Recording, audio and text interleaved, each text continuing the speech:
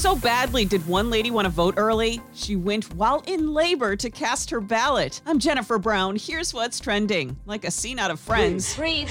But in Florida, the pregnant woman refused to go to the hospital until she voted. So election officials in Orange County brought her ballot out to the parking lot. A clerk in the office says they've been very busy, so when the unusual request came in, it made their day. More than 66 million Americans and counting have voted early. They partied into the early morning hours in Los Angeles after the Dodgers won the World Series. LeBron James tweeting the people deserve a parade with the Lakers win too. He says he knows it won't happen because of the coronavirus. Still, he says LA is the city of champions. And so darn scary is a Halloween display in Dallas. Police were called to the scene. Looks like something out of Texas Chainsaw Massacre. There's a couple of face-down bodies and a lot of blood on the front porch. And yes, a chainsaw. The homeowner is an artist and says he wanted to freak people out. Hope he wasn't expecting any UPS deliveries.